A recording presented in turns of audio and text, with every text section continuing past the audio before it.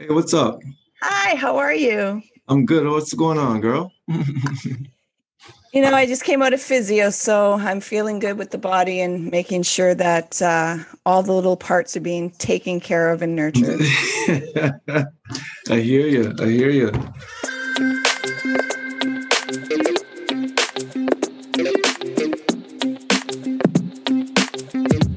Welcome to the Lift Oneself podcast, Merrick. I am so thankful you're here with me. My pleasure. As you know, I wish I could have did it sooner, but it slipped my mind. But I got a million things on the go. But the gentle reminder, I'm like, oh shoot, let's do Monday. So here I am, girl. Thank you. I appreciate you accepting this invitation. Yeah, no worries, no worries. And I appreciate, the impact that you are doing your due diligence of still showing up in this community. Well, I try. You are. No, you're not. You're doing more than trying. You are, with all the hurdles, all the things that have come up. And I want to thank you. And I want to show my appreciation for that, because sports is such a big impact on mental well-being, and especially for kids trying to understand their energy, socializing, having a better understanding of themselves, and you still providing a business because, things need to get paid, bills, Yes. lights have to still stay on. Absolutely. And still showing up for that continuously through all that we've gone through. I want to really say thank you for that, Merrick. Oh, no worries. It's my pleasure. I mean, I don't know. I couldn't live any other way. Um, I guess it's not a part of everyone, but the people who community is a part of, they just are happier people. I don't know. I just find they're happier people. They're more satisfied people. They're more, well-rounded people than people who kind of stay to themselves and work for themselves and do things for themselves and have a tiny little circle that they do, and that they work with people, just small groups, but they're not opening themselves up because a lot of people are scared of that, right? They just don't want to be exposed. Their dirty laundry might get exposed. And I'm like, what the hell ever, man. Let's just make the community better any way we can. Yeah. And we all have dirty laundry. Unfortunately, some people think, no, I don't. It's like, we all have it. We're human. Being human is messy. Like, yes. That's how it is. Yep, that's how it is, man. So we just try to do my little part, man. That's it. And it's a big part. So I just want to give your flowers while you're here and really give the encouragement and the fuel to continue on that. You know what? It is acknowledged and it is greatly appreciated and it is well needed. No, thank you. In there. Thank you. And I want to really bring the dialogue of vulnerability and sensitivity for men, that we have to normalize this and have spaces where men can talk about this, because, suicide, aggression, violence is prevalent when men aren't able to be in contact with that sensitivity and vulnerability, and they think it's a taboo. And I think that is a dialogue that I want to bring forth to erase those stigmas, so that men feel safe to gather and create their own safe environments, because it's not for everybody to hear your story or for you to share your story, and not everybody's going to be able to relate to men also. So I thank you for having this conversation with me. No worries. No, I think it's huge.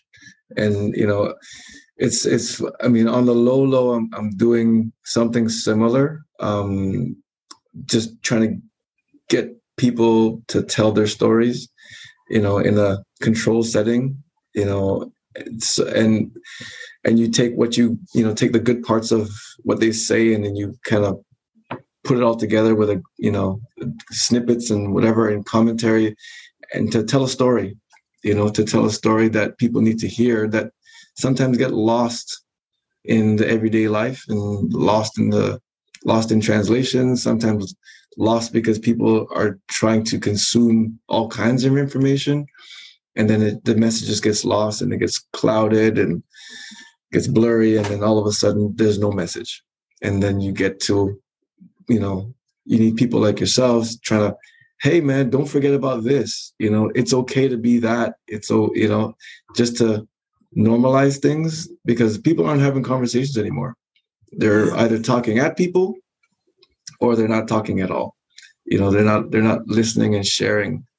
And I find, we have all these social platforms to do good, but people just want to take selfies all day and promote themselves when they're the ones that need more help. You're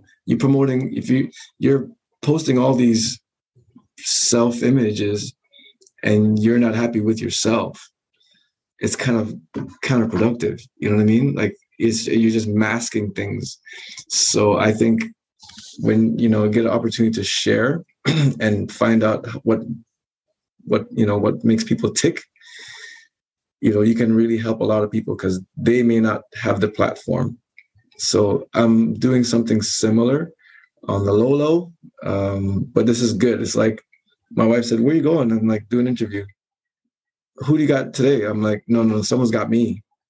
So it was good. So she's like, "Oh, okay." So it was good. So this is what I do every day. Like pretty much every day I am interviewing someone. So, but nothing's out yet. So is it a project that you're developing so that it will be, a grand opening? And okay, good. Yes. So I'll keep you posted offline. I'll keep you posted. Okay, great. I appreciate that. Yeah. And I appreciate you offering this to the listeners for something to look forward to see that, a lot of times there's silence and people think nothing's happening, but in silence, there's a lot of things happening. Not everybody has to publicize it.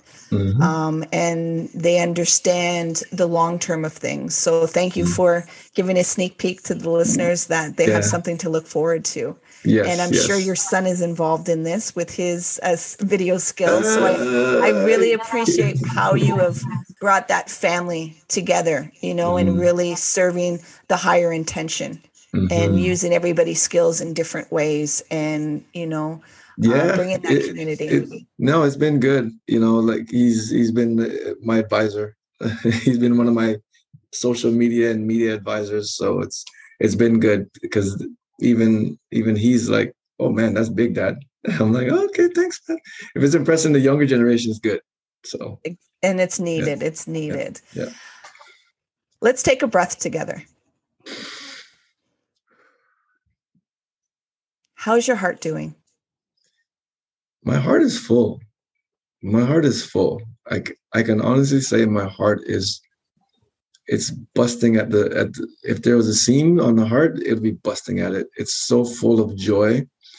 It's so full of happiness. It's so full of hope. I don't know if you've ever got that response from people, but my life is full. And my heart is full of gratitude and happiness. And I'm just filled. I'm overflowing. And that's why I'm able to do certain things, because I'm like, I gotta share some of this joy, man. Like, what? I can't hoard this for myself. That'd be selfish, right? So if my heart is full, my life is fulfilled, I don't really need to prove anything. I have some plaques on the wall, but that's not all who I am. That's just a snippet. But there's a couple of awards up there, but they're all, and I have a case full of trophies that I've just discarded. I don't need to see trophies, and people don't need to see trophies. They need to see those community ones. So that's why I've posted them in my wall. So when they come into my office, they're like, "Oh, cool, United Way. Oh, Global Community Alliance. Oh, Black History Ottawa. Oh," they're like, "Oh, you do work." I'm like, "Yeah, I'm not just this dude that does basketball." Like, and basketball fulfilled my life and has got me, made me travel around the world. But it's the community stuff that I put in all my bios. Like, I don't have to put in scoring champ. I don't put those things in. Like, those are small things that small minds will be attracted to. But the bigger minds are more concerned about what can you do for the community you live in. And those are the ones I like to post and, that's what's filled my heart. Obviously my family's filling my heart, and no family is perfect, as we all know, but it's given me enough fulfillment to say, you know what, go spread some joy, and that's what I do every day, either in my gym or at the academy, or online, is just try to spread that joy, man. Just so my heart, as if you ask, is full, and hopefully it's beating right and it's technically sound, but in terms of emotional, it's full. What can you thank COVID for? I thank COVID for giving people and myself perspective on what's important. I've always known what's important is family and spending time. COVID has forced that on people. And for those that didn't really focus on family and time, COVID hit them hard, aside from financially. It hit everyone financially hard. Some people, not everyone, some people never skipped a beat. They're this transition to online for their work, and their check didn't change. But for people like me, it obviously hit me hard, having to close down, hit my wife hard, having to close down. But I think I can thank COVID for allowing people to see what's important, and which is health and wellness and family and support. All the things you kind of like, I'll get to it when I need to get to it, or I'll visit my mom when I can, or I'll visit my in-laws when I can. And then you can't ever, like for months on end, and with no timetable. Then you like, holy crap, man, I should have, woulda, coulda. And now everything's, transitioned to Zoom or meetings or Google Meet or FaceTime, and those things were always available, but now they became so ingrained in your everyday life. People are like, oh man, I wish I could just touch and hug and kiss. And I think that's what COVID exposed, how vulnerable we are as people, and how little we value human interaction in general. And so I'm thankful for COVID for exposing that. And even myself, who I think I have a pretty fulfilling life, I was like, I couldn't hug my mom for over 2 years, and she's only in Toronto. So 4 hours away, and I couldn't get to her. And, it was just amazing where I finally, mid-October, I was able to hug my mom for the first time. And that's crazy, because there's people, they don't have a relationship with their mom, or they got, or their dad or whatever, or whomever. And nothing was physically wrong, the barrier in pre-COVID, but it was just like, I don't know, I don't need to hear it now, or I don't want to hear her lecture me or whatever. And you avoid them. And now you actually can't even see them. So I think COVID allowed people to see what's true, what's valuable in life, and it just stripped everything away. And I was grateful for that exposure, because even, my wife has a different schedule than I, and we have one day off together. And there was a point where we were both unemployed and waking up, looking at each other and like, okay, we'll watch Netflix now, and so we watch every movie on Netflix, every movie on Prime, every movie on Disney, and then you're like, okay, let's go for a walk. And then you just go for a walk. So obviously monotonous, and it gets boring after a while. It gets, repetitive after a while, but I appreciate the time I'm able to spend with my significant other, and I like her, right? So imagine if I didn't like her. So expose the vulnerability of relationships. And there was lots of divorces, lots of separations, a lot of different things, because you're tired of that person, because you're not used to seeing them that often. So it actually exposed a lot of vulnerability, either positive or negative. So, yeah. How do you support your mental well-being? I really support my well-being by being able to unplug a little bit. on a regular basis. Like, so it's like I don't actively meditate anymore. I used to do it when I was playing because I need to clear my mind to have a good game. But there's a point where I stopped doing that even when I was playing. When I started playing overseas, it was just so easy for me to clear my mind. I didn't have to take 15 minutes or 10 minutes to go through my breathing exercises. But now I'm able to just like think about being calm, and I get calm, or catch myself and my heart starts to beat a little bit because I'm frustrated or I want to lash out or something. It's just like, Merrick, be calm. And I can listen to that voice, respect that voice, because it's coming from a place of experience, not just like, I've done that. I've relaxed before in weird situations and tough situations. So I'm able to unplug, to be calm. And I use the analogy always is just like if you're running through the forest and you're trying to count the trees or seeing what type of trees they are, it's really difficult because you're running. And the only way to identify and analyze is to slow down. You have to start walking through the forest or just kind of just strolling, so you can see, oh, that's a birch, that's a maple, that's a pine, that's a pine tree, that's an evergreen. You can now see the difference and enjoy the beauty of it. But if you're just running really fast to get to a destination, you're missing so much.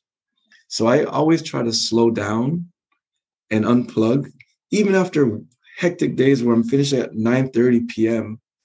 And I started at 7:50 in the morning for morning practice, and I go home, eat, come back here, train, do paperwork, jump on the court, go back home, have a quick meeting with the coaches, like, and then I'm able to just unplug after that and just like, boom, just decompress every night. So I think I can see more. I'm way more creative when I have a good night's sleep. I'm way more attentive and aware after that decompression. That I always use the analogy of, a second analogy is a release valve, like that steam kettle. That's like, imagine if there was no hole break. That steam is just going to go boom, and it'll actually break that hole, that metal container. It's that strong. So there has to be a hole, there has to be a release valve, there has to be somewhere where the steam can come off or the pressure can be released. Some people use drugs, some people use, obsessive compulsive behavior. They use all different mechanisms as their release valve. And I always try to find a healthy release valve that, the steam doesn't burn your significant other. You know what I mean? It's out there. It's not toxic. It's just steam, right? But when people don't have the ability to blow it off or unplug or slow down, you'll see road rage. You'll see people just flying off the handle for nothing, just absolutely nothing. And you're like, what's wrong with you, right? Like, why are you so mad? Nothing really happened. But that's just a neutral eye looking at it. But for them, they're in that state that they have to lash out at someone or something, or punch walls. Like, those aren't release valves. Those are just reactions, impulsive reactions that are detrimental long term, because you have to keep having these impulses. It's and it's not being released in a healthy manner. Those just keep on building until it comes out and you're going to do something really bad and either lose a significant other, a long-term relationship, end up hitting something or doing something to someone that caused you, to be arrested. It doesn't matter. It's going to come out some way if you don't have a healthy outlet. So I pride myself on slowing down, looking at the trees, releasing that steam, so I can have a heart full of joy and laughter and energy, where people want to be around you.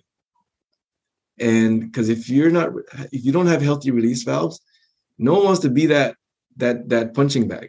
They're just gonna leave, right? They're gonna find somewhere else to be.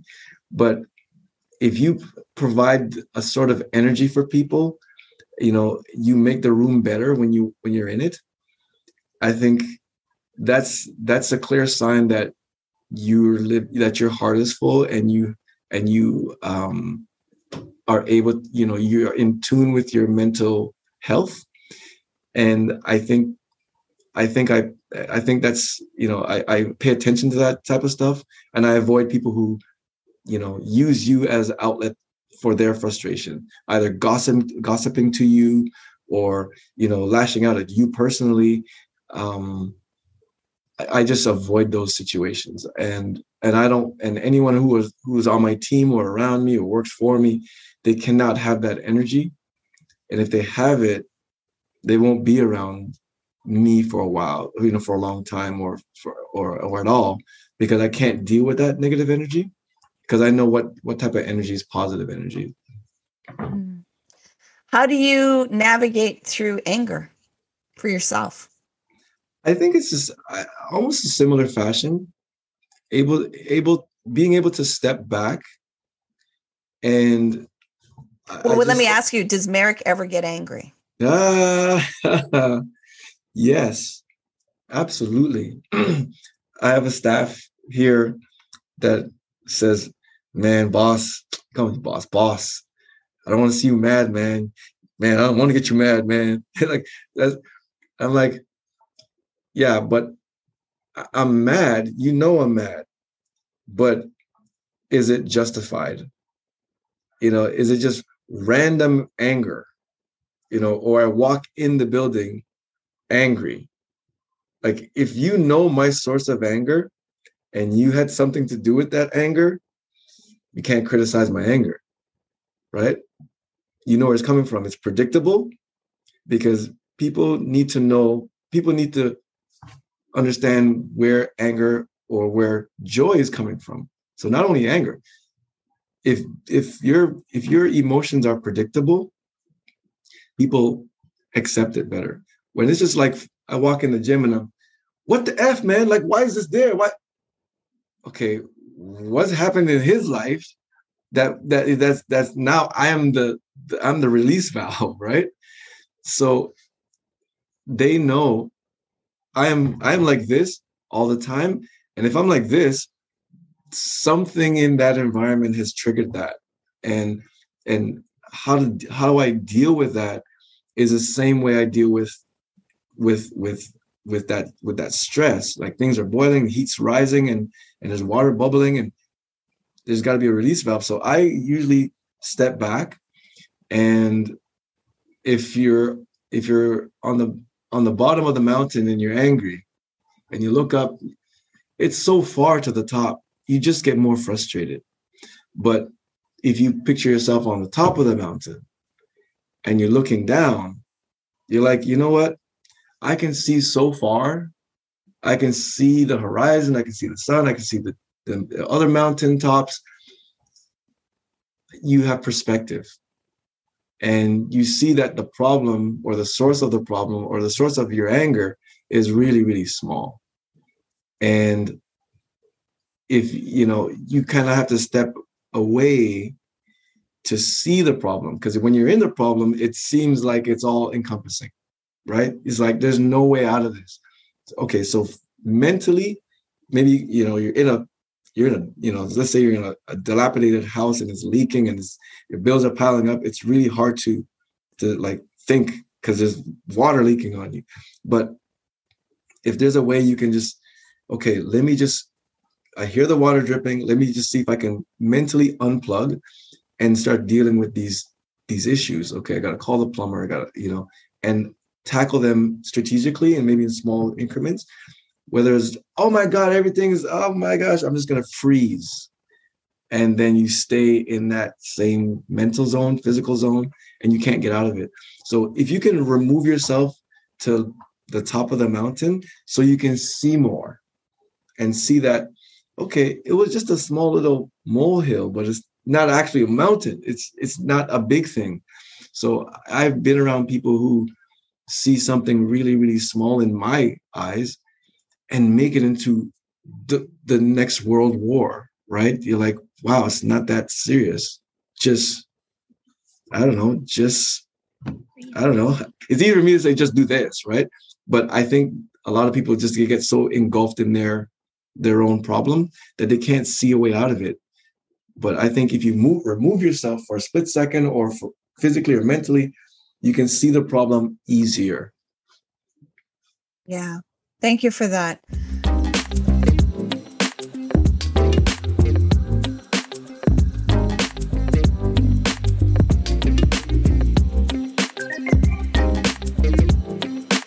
The reason why I had you on here also is to open up the dialogue for men to talk about sensitivity and vulnerability. Mm-hmm. And from a perspective of a male, what do you think creates the defense mechanisms, or why there isn't any spaces for men to have these dialogues and to better understand themselves? I think it just really goes back to the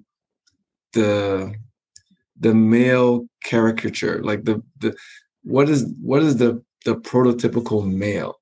Strong, muscular, dominant, like just manly. All those things are the archetype of, okay, this is what a man is. Now, I think over, like, for many, many years, that's been the role, right? That's just, if you draw a man and the kid draws a man, draws a hat, draws a mustache, like, that's how kids see men. And the men's like, yeah, that's how I should be. I should be strong. I shouldn't cry ever. I shouldn't be vulnerable ever. I got to be strong. I got to be a protector, all that stuff. That's archaic, in my opinion. It's really archaic. And it prevents people from becoming introspective because they're trying to live a persona, and they're trying to maintain this persona, this macho persona that I can't put off that I'm weak or I'm vulnerable. I can't. Like if I have like 5 man stripes, if I cry, I lose one. If I open up, I lose another one. If I ask for help, I lose another one. If I can't pay a bill and I need support, I lose another one. So it's like men are just trying to protect their stripes for like with their lives, right? I'd rather die than lose a stripe, than say to someone that I'm hurting inside. Or so I think it's more of the persona of, I don't want to lose, I don't want to become vulnerable because I don't want to cry on camera. I don't want to, show my emotions because their fear they're going to lose man stripes, And I think it boils down to that. And that's all cultural. There's certain cultures that are more, open to that. And there's, I've lived in South Africa, and everyone, they got like man stripes here in their pockets, in, where the sun doesn't shine, they got all these man stripes, right? And they'll lower their voice when they talk to each other. Hey, yo, what's up? I'm like, where does that come from? Because I noticed that, Zulu men have this, when they talk to each other, they deepen their voices. And I did some research. I'm like, where does that come from? He said, from the Shaka Zulu at times, where, Shaka Zulu was a short guy, and he'd kill all the tall guys in the tribe because he wanted to make sure that he's, he looks big and strong. And that was the folk theory. But it's a very macho culture, and that's what I found. And I'm like, yo, what's up, man? With my high voice. And I'm like, yeah, man, like, clean shaven. They're like, oh man, you too pretty, Merrick.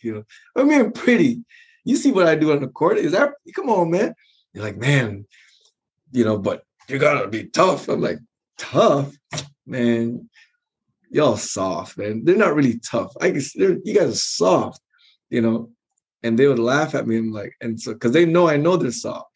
So you don't have to be macho and muscular and deep voice to be masculine. You know, what is masculinity? Like, what is it? It's just something that someone determined, right? It has nothing to do with gender even. You know, what is masculinity? It's just, for me, masculinity is a joke. You know, what I used to, when I was in high school, this is a quick story.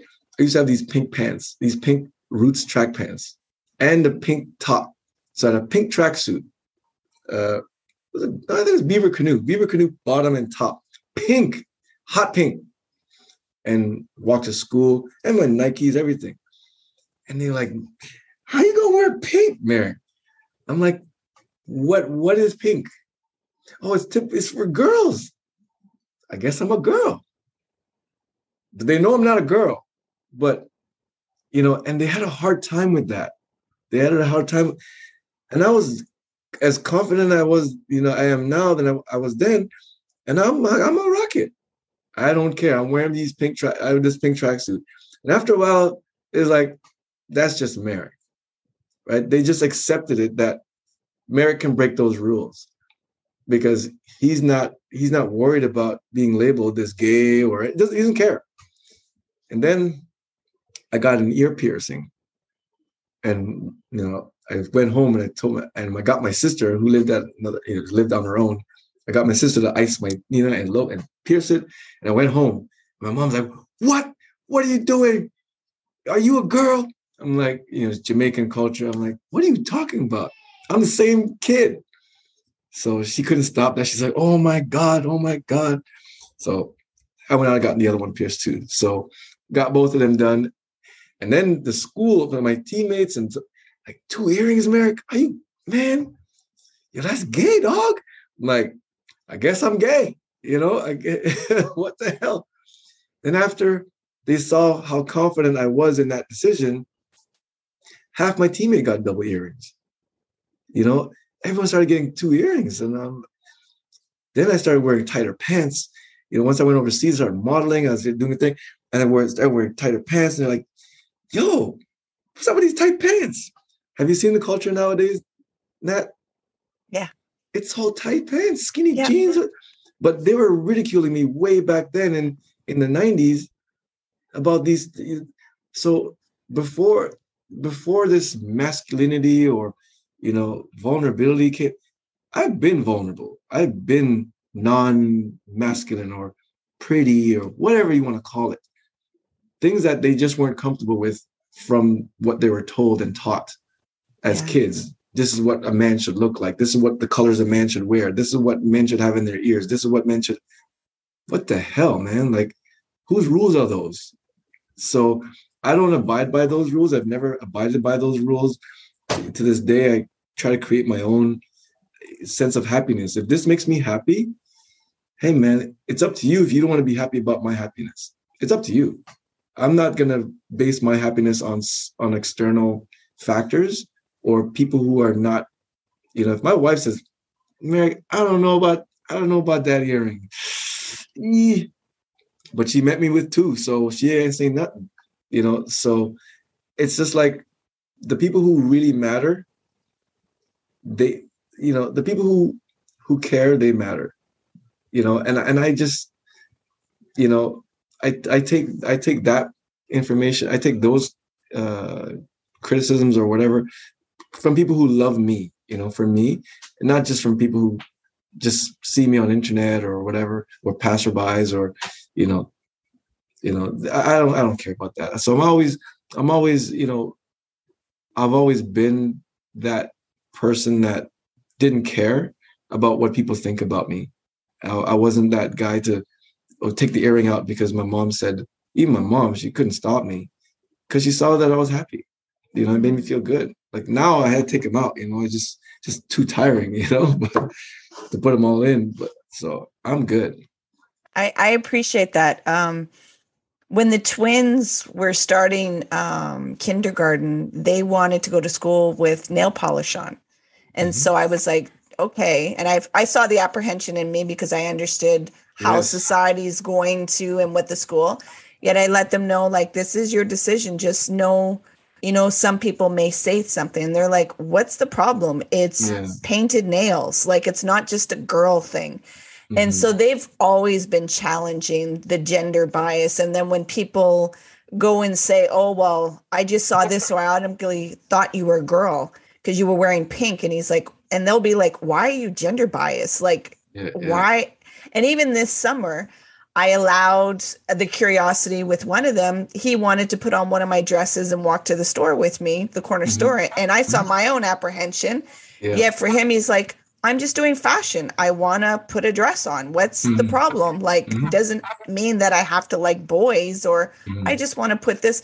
And I, as a parent, and you understand how society is and how they can be with their things, I'm thankful that I'm navigating through my rough waters of fear and allowing them to do and dress the way that they can. I have one that really is, nobody's going to tell him how to dress, and the things that he puts on, like all of a sudden he's wearing a house coat to go here or that. And it's like, okay, yet we do have a lot of conditionings of how we're supposed to show up in certain places. And it's like, who said? Like, I'm not offending anybody and I'm not doing anything. And it's for me. So why is it that you must tell me how I must maneuver into this world? That's right. And thank you for that confidence and, opening up a path, because like you said, in the Jamaican culture, that stuff, that's big time. Oh my gosh. So taboo. You went through some rough waters and some criticisms and some sus and people talking or whatnot. And it's like, man, I'm still going to do me, because at the end of the day, it's me and me. That's right. So thank you for that. Yeah, no worries. Like, I think that's really huge, especially there was not as much, obviously gender bias, all these things, cross-dress, all these things were there many, many, many years ago. Now it's in the forefront. So now everyone is like, their antennas are up and, they're looking to, because I think as humans, we understand categories. It's easy for us to make categories. And so, because it makes sense in this nonsensical world where if I can make a box and I can put a bunch of people in that box, it makes me feel better about myself, which is so weird, right? The more boxes I create, and whoever creates them, when I can get into that, it's like it makes them feel good because I have order, and people don't like confusion. Yes. They like, especially people with OCD, they like order. And if, let's say, the media is OCD on creating order, you're going to have these boxes. And society is, and the younger generation, they're like, the hell with boxes. Don't give me no box to check. Don't put me in no box. I'm gender neutral. I'm non-binary. I'm just human, right? So the world is trying to fight against the generation that is saying, you know what, the hell with boxes. And so that's where we are today is, kids are lining up to become non-binary because they feel more free.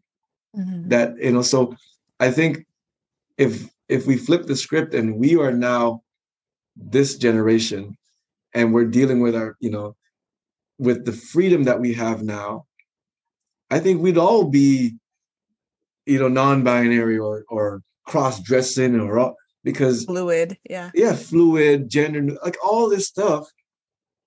Like, I think I was gender fluid way back then. Like, I don't know. Like, I think I was gender neutral way back then, but I just had the courage amongst all my peers to be different, to sit with my legs crossed. Like, I remember a girl telling me, why do you sit like that? I'm like, what do you mean? Like, your feet are crossed instead of like doing the L, what a man's supposed to do. The L hurts my hip, number one. Right? And number two, I'm a skinny guy, so it doesn't take much for me to wrap the leg around the other leg. It's like you sit like a girl. I'm like, so only you can be comfortable? I can't be comfortable. And she was like, yeah, you can be comfortable. I'm like, okay, then leave me alone. If I'm comfortable, what's your concern? But again, she tried to put me in a box, right? Yeah. And so that's kind of like a microcosm of the world that we live in today, is people are trying to put everyone in boxes because it makes themselves feel better. And maybe, the government or whatever, it makes the government able to have order. You know what I mean? Everyone wants to have, they want categories. So do you fit into this racial category? Do you fit into this sexual category?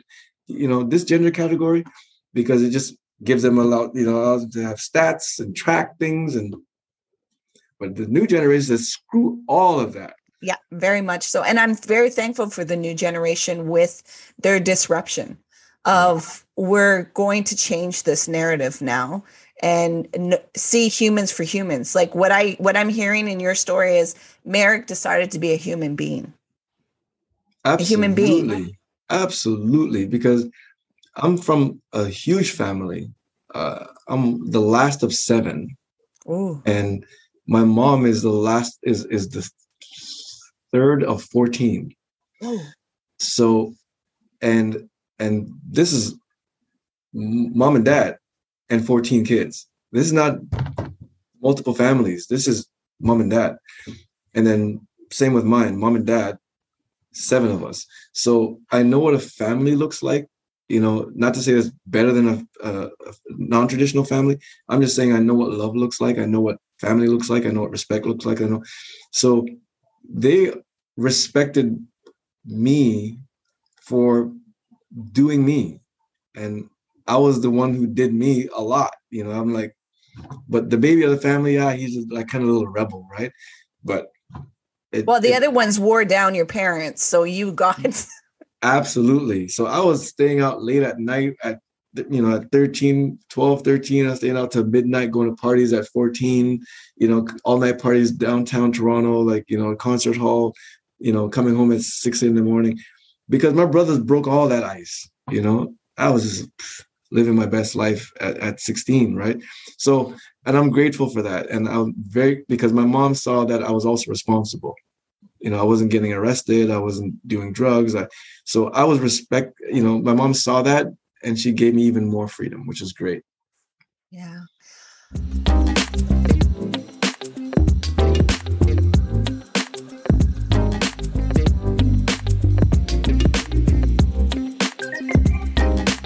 How can women support men? That's a big question. I don't think there's one answer for that question. It would be here all night. Well, let me refine it. How do you think women can support men with their well-being? I think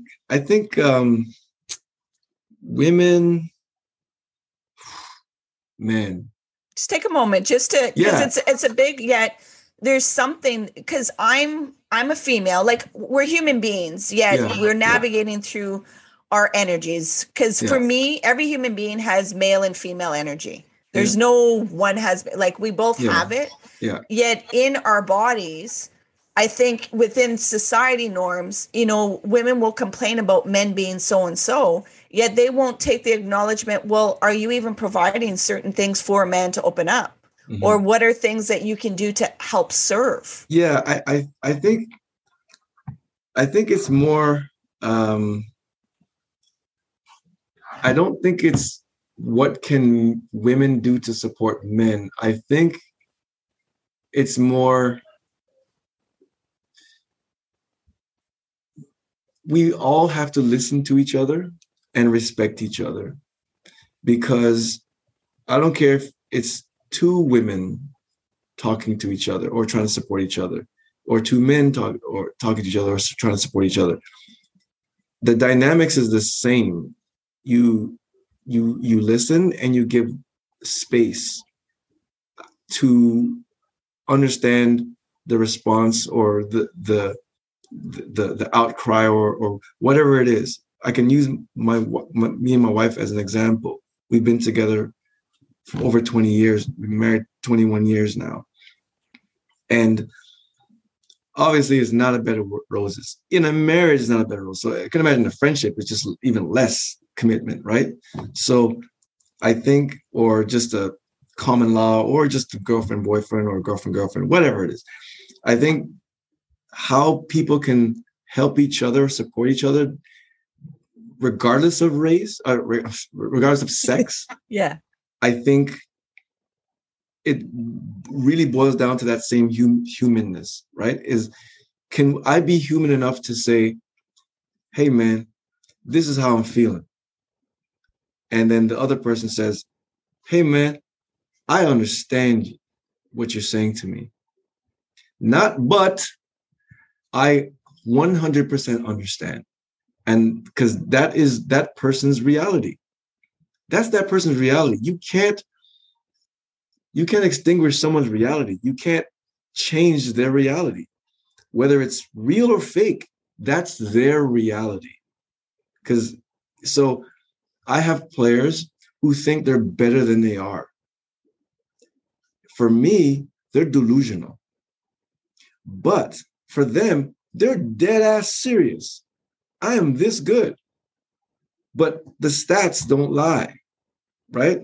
The results, the physical, empirical, measurable results don't lie. So if someone says, I'm a good worker, but they're always late, you can believe you're a good worker till the cows come home. But the stats show you keep showing up 10 minutes late. So in the criteria of being a good worker is being punctual. That person, punctuality is not on their radar for being a good worker. So I think when two people are supporting each other, they have to understand each other's realities. And you can't just push off someone else's, even though I know that player is delusional, I can't say, are you stupid? Like, are you delusional? Because they're like, no, I believe I'm better than X, or I believe I'm better than this, or I know I deserve more minutes because I'm good. That's the reality. But so coming to an understanding takes listening and takes time. A lot of people are like, in this Instagram world, this instant world, I need results right now. Like, you're going to physio, you're not going to see results tomorrow. You have to, over a period of time, you start to understand your limitations. You have to understand how your body's reacting to the physio, and so on and so forth. Then you say, okay, I'm functional now. I can go out and do things I was doing before. It's the same thing with a relationship and support. The support's not going to come instantly. It may not come instantly. So you have to kind of build that communication platform where we can share, and then we start to understand. So after 21 years with my wife, I think I have a good handle on the buttons not to push and the ones to push in order for us to understand each other. She knows all my buttons, but we understand each other, and she can support me. So if I come in with a wacky, crazy idea, she knows not to say, you're delusional, right? She's like, tell me more, and gives me the space to explain myself, and for her to say, you know what? I like that. If you added this, it'll even make it crazier. And I'm like, you know what? That's cool. But I had previous relationships where I say, I want to go play professional basketball. And the response was, really? Like, you don't want to go and do your master's? And I'm like, oh, damn. It's so unsupportive, right? It's so deflating, where for the long, in short, I think you have to give each other the space and the time to understand each other and respect each other's realities, because they're coming from different places, because only you know what's real in your head. You don't know what's real in someone else's head. And that's the whole basis of psychology, right? It's like the counselor or the therapist has to say, hey, what are you thinking? Like, what's your train of thought? And then they got to go back to their history, what brought them to that reality, right? So I think in essence is, time, space, listening, is a whole multitude of things to say, how does one support someone else, or how does a man support a woman or vice versa? I think it's really, it boils down to listening, creating that space, and building that relationship over time. That would be my long answer to a short question. I want to ask you, do you think people understand what process is? I think I say yes and no, but again, a lot of people's process is, so I can use this for an example where if I'm training a kid, let's say he's 11, no, I say he's 12, it's a boy, and he is very good, very skilled. When he trains here, super skilled. You could tell he's skilled. He's learning how to shoot the ball, pass the ball, dribble the ball, finish the ball, everything. Then he plays in a game, and he's so scared. He doesn't want to do anything. He doesn't want to drive. He just wants to shoot. But his dad's like, drive it. Be aggressive. Go get it. And then they come to me and they say, man, he looks so good here. But then he gets in the game and he's like so scared and he's timid. So the running joke here at Capital Courts is we actually have a package for aggression. We can sell aggression. You can just pay more and we'll sell you the aggression package. And it just drink it and, you'll be good. Aggression doesn't happen like that. It takes time. It takes space. It takes confidence. It takes so much things, but the parent doesn't understand the process. So I think and they know it's supposed to take time, but we live in this instant world where we want I want my kid to be good right now. I don't have time for that process. I know it takes some time. Yeah. But he's still not aggressive, So one kid, I think he was 10 at the time. And he was good. And he's like, yeah, but I want to be more aggressive. I said, oh yeah, do you know you can order that on Amazon? You can order aggression on Amazon. He looked to his dad. He's like, Dad, can we order it? Dad was on the floor rolling around, right? Because the kid actually thought he can just order it because it's so important for him to be fulfilled as a basketball player. And I think when people don't understand the process of whatever it is, that means they just don't understand the time needed to invest and actually embrace that process. The process is what's more gratifying than the actual goal. And when I have kids in here that are addicted to the grind, it's over. Opportunities just start falling into their laps. And it seems the opportunities seem to avoid people who, who don't understand process. They want it now, and they'll start to do things and hire people to get that instant result because they don't understand the long, when kids come to me and say, I have a tryout in 2 weeks, can I get 13 sessions prior to that date, back to back every day, after taking the entire summer at the cottage, where kids have been coming all summer preparing for that September tryout. So it's just like, you went to school, you ever cram for a test?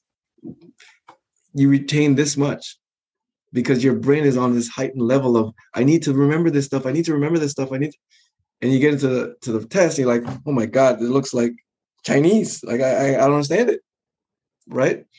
But when you studied for 3 weeks out, a little bit at a time, your brain can absorb the information and process the information rather than cramming.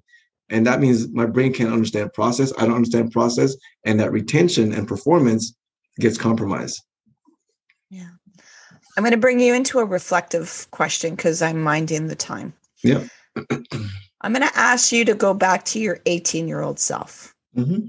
and bring your awareness now to that 18-year-old, and you only have 3 words to say to the 18-year-old, what would those 3 words be? Trust the process.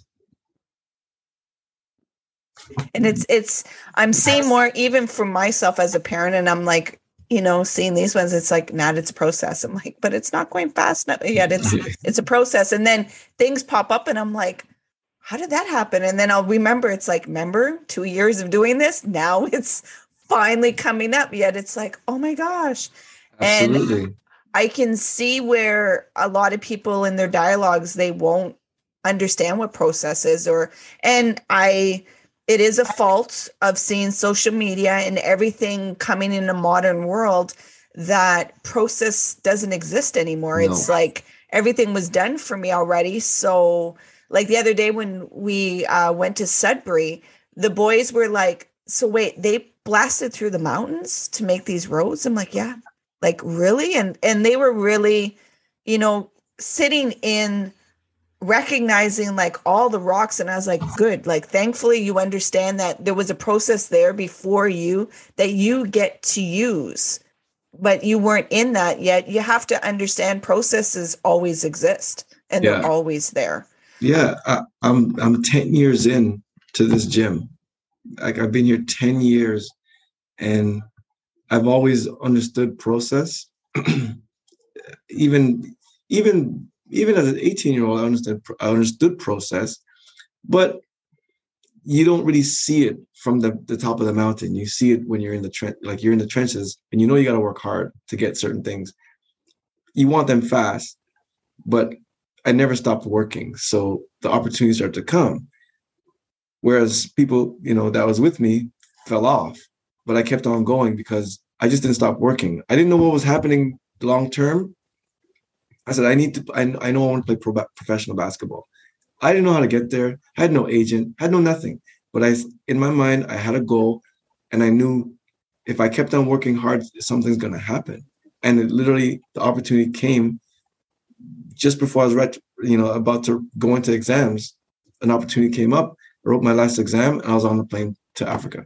So it's like, I don't know, the universe conspires to help you when you continue to just,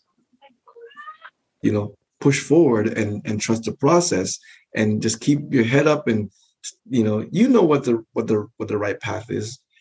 You just don't want to be on it sometimes. You're like, I'm just going to take the shortcut. And that shortcut, man, you get cut short because, you're looking for the easy way to the top. There's no easy.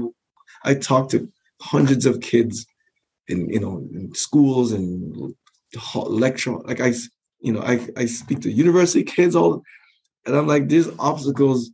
And if you try to avoid those obstacles, you got to take this path. You might get to your destination, but once you get to your destination, you're ill-equipped to stay there because you don't know how to deal with adversity, sorry. And you don't know how to deal with obstacles. You don't know how to deal with exhaustion, fatigue, and all, because you took that shortcut that didn't have any of those obstacles. So I'd rather you take longer to get to the goal, going through those obstacles, because you keep learning. After every obstacle, after every, adverse situation, you build that strength, and you build that resiliency in order for you, when you get to your goal, get to your destination, you say, that's just fatigue. Got that. Been there, done that. Oh, that's just stress. Got that. Been there, done that.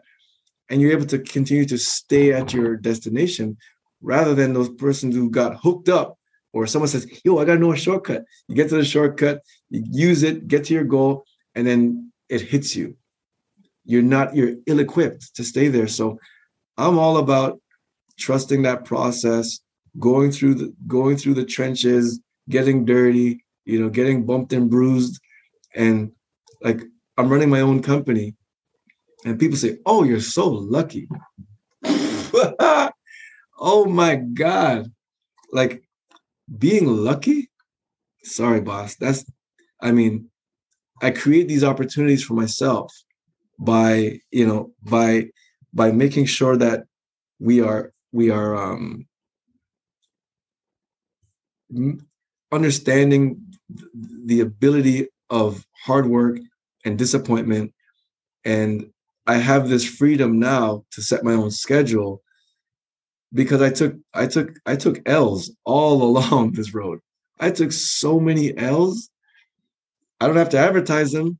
People around me know they're L's, but I don't see those L's as losses. I see those L's as lessons, and I just continue to collect lessons. So it's not a losing. It's just okay. I learned. I started different companies, took L's on them. Ah, okay. Don't do that no more. Do this. It's gonna help. So Capital Course is running, but there was other businesses that started and failed and succeeded, started and failed, succeeded. But all that intel was applied to this one. So this one is running because of all the failures, not because it's just been open the door and people run to the gym. No, it was not like that. It was like, oh shoot, I tried that didn't work. I've had clothing lines, I've had photography, I've done all kinds of craziness. But it was all, I took all that information and used it here, where this looks like it's running like flawlessly. But believe me, I took major L's to keep this one going. Is there anything you would like to offer the listeners? If you can look in the mirror every day and say, I gave 100% effort in whatever I was involved in today. I gave 100% of myself to A or to B or to C. So if you're an employee and you showed up at work, if you left work and you went home and you looked in the mirror, did I give everything I had today to this company? Or did I save some? Did I half-ass it? Did I scroll the internet for 4 hours of my 8-hour shift? If you can honestly say, I gave everything I had to this job or to this relationship or to this, this organization or this movement, you're basically holding yourself accountable, because the more half-ass days you collect, that becomes a habit. And that starts to become detrimental over a course of your life. If you can say, you know what, I gave everything. I gave everything today. I gave everything to this interview. I gave everything to my staff. I gave everything to my wife. I gave everything to my coaches at the end of that day, I can sleep so peacefully. Oh my God. When you ask me if my heart, what's my heart like? And I say it's full, it's because I can look in the mirror and say, yesterday I gave 100%.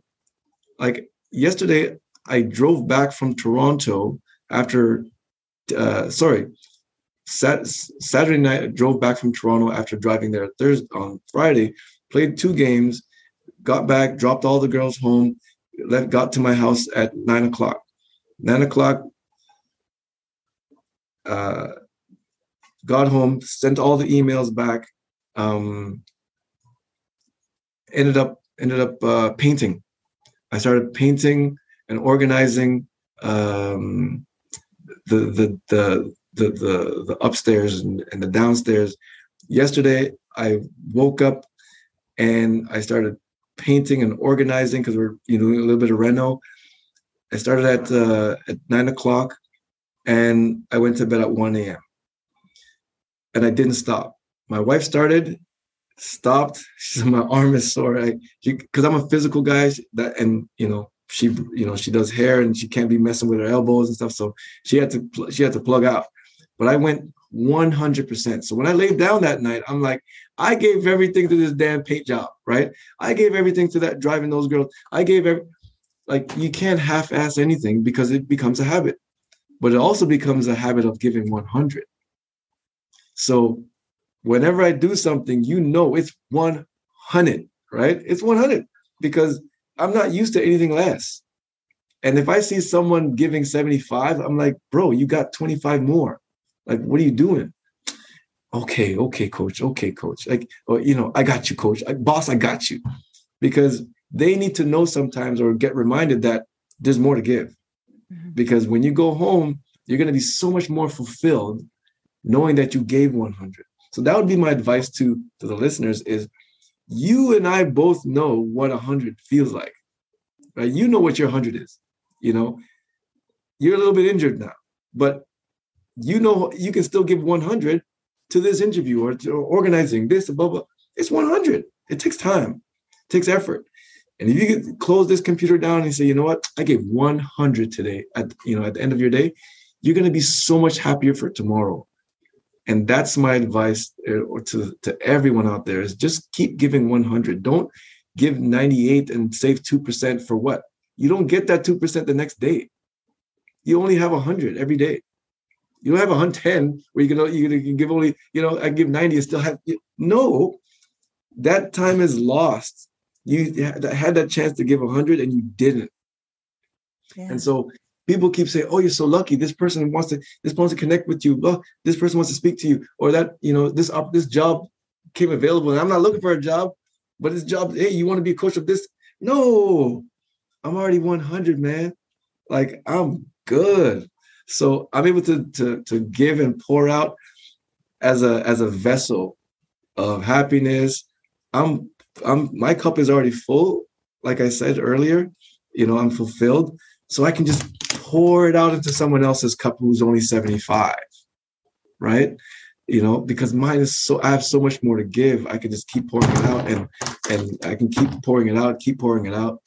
So that'll be my thing, man. Just give 100. Don't just say, yeah, I'm going to do this. I want to be this down the road in the future. I'm going to be all this. But you're not used to giving 100. You're used to giving 75, 50 some days, 90 some days, 100 some days. That's a habit of mediocrity. Mm-hmm. And that becomes who you are.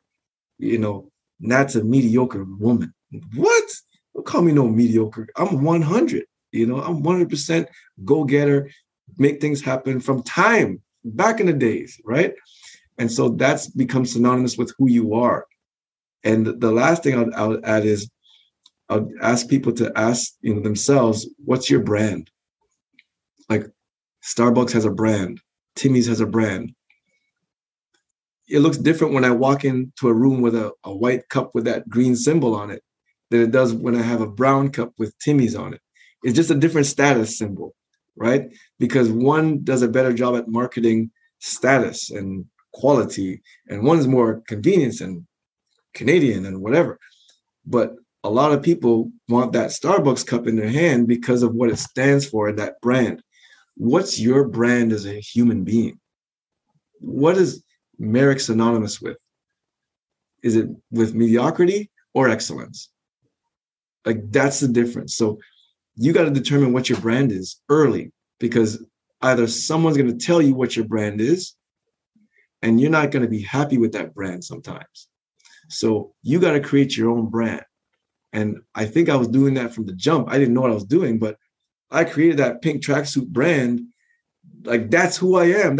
I'm a confident dude. I don't care what gender you want to put me in. I'm that guy. That's my brand. And people say, I like that brand. And so the university say, you know what? I like that brand. Let's recruit that kid. Let's give him a scholarship. Hey, I like that kid. Let's pay him to be a professional player, because they saw the brand. It was right there in front of your face. They would not tell me, yo, I want you to tone it down a little bit, or I want you to bring it up a little bit. They're happy with my brand. So everyone has a brand. It's just, what do you want people to remember about your brand? Like, when you leave the room, are you memorable? You know what I mean? So that would be my two messages is what's your brand, and give 100%. Don't save anything for tomorrow, because tomorrow's not guaranteed. No, it's not. I want to thank you for being on the podcast and giving your 100 here and sharing such insightful information, and also sharing your own personal experiences so that it's relatable. for others so that they can see beyond what they see, the 100 of Merrick, that he is a human being also that, understands this process. So thank you for being on. No worries. Absolutely. My pleasure. It was great. Remember to be kind and gentle with yourself. Always.